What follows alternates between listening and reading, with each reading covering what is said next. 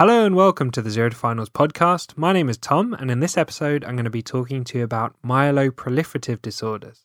And if you want to follow along with written notes on this topic, you can follow along at zerotofinals.com/myeloproliferative disorders or in the hematology section of the Zero to Finals medicine book.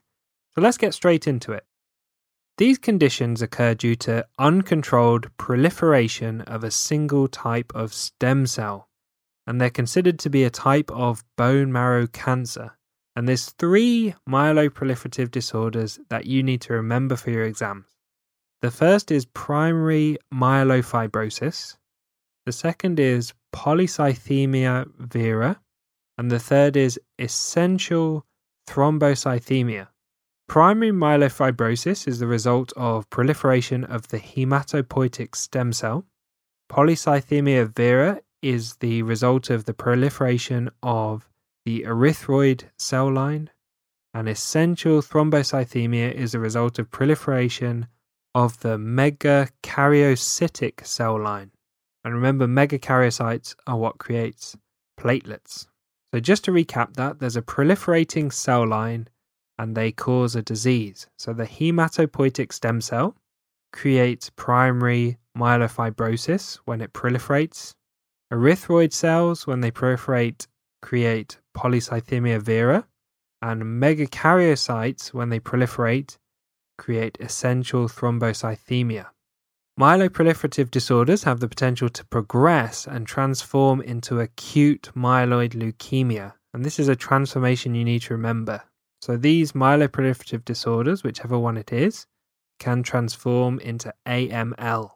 And these conditions are associated with mutations in certain genes, the JAK2 gene, the MPL gene, and the CALR gene. And a quick Tom tip, remember the JAK2 mutation for your exams.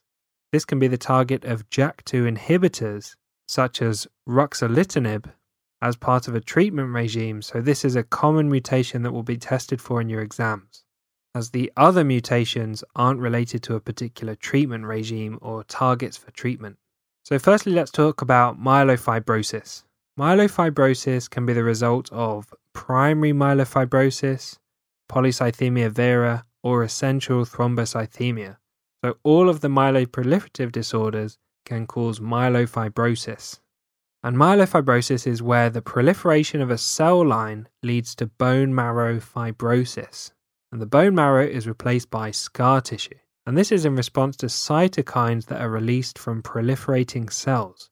One particular cytokine is fibroblast growth factor. And this fibrosis affects the production of blood cells and can lead to anemia and a low white blood cell count, which we call leukopenia.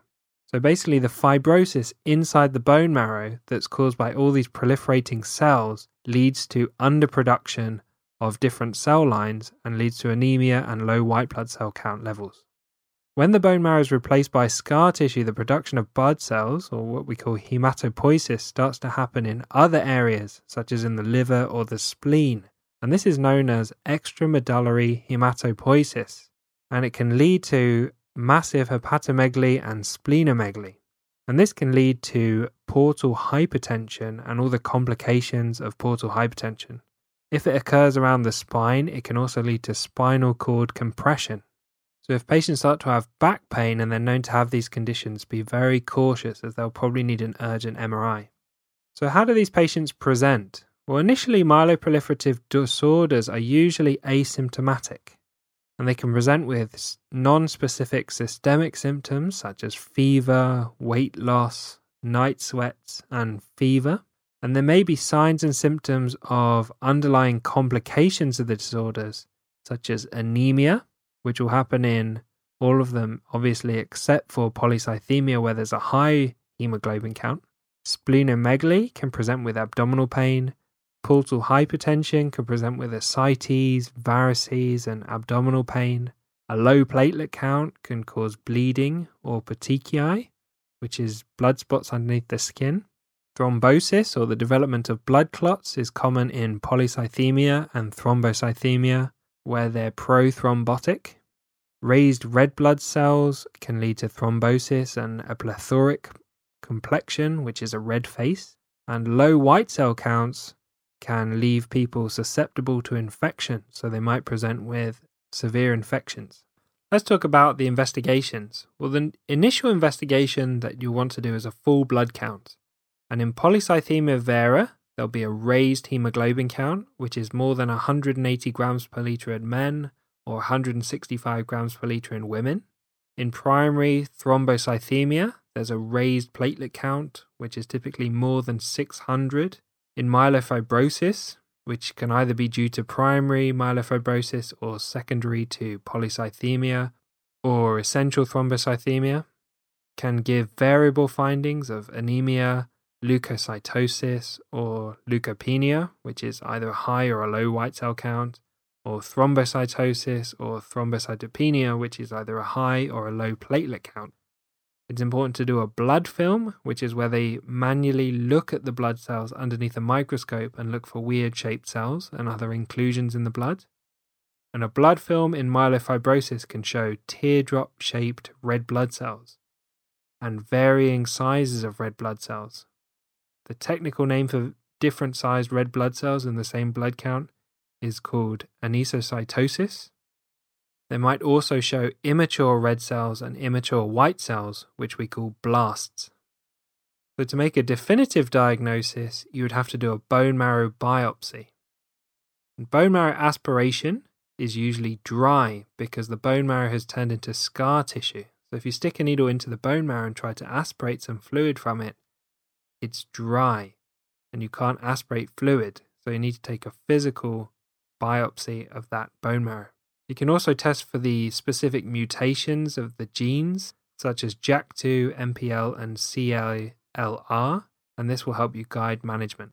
So the management of primary myelofibrosis, patients with mild disease or minimal symptoms might just be monitored and not actively treated to see if they progress or if they stay stable. Doing an allogenic stem cell transplantation is potentially curative, but stem cell transplantations carry risks. Chemotherapy can be used to help control the disease and to improve symptoms and slow the progression, but it's typically not curative on its own. And then you need to include supportive management of the anemia, of the splenomegaly, and the portal hypertension and the complications of those. The management of polycythemia vera includes venesection, so taking regular blood samples in order to keep the hemoglobin within the normal range, and this is the first-line treatment. Aspirin can be used to reduce the risk of developing blood clots because polycythemia creates a viscous blood that's prone to thrombus formation, and chemotherapy can be used to help control the disease.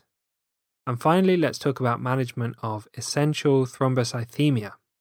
Mainly this focuses on reducing the risk of blood clots because having all those extra platelets in the blood makes you much more prone to thrombus formation, and antiplatelet medications such as aspirin can be used for this purpose.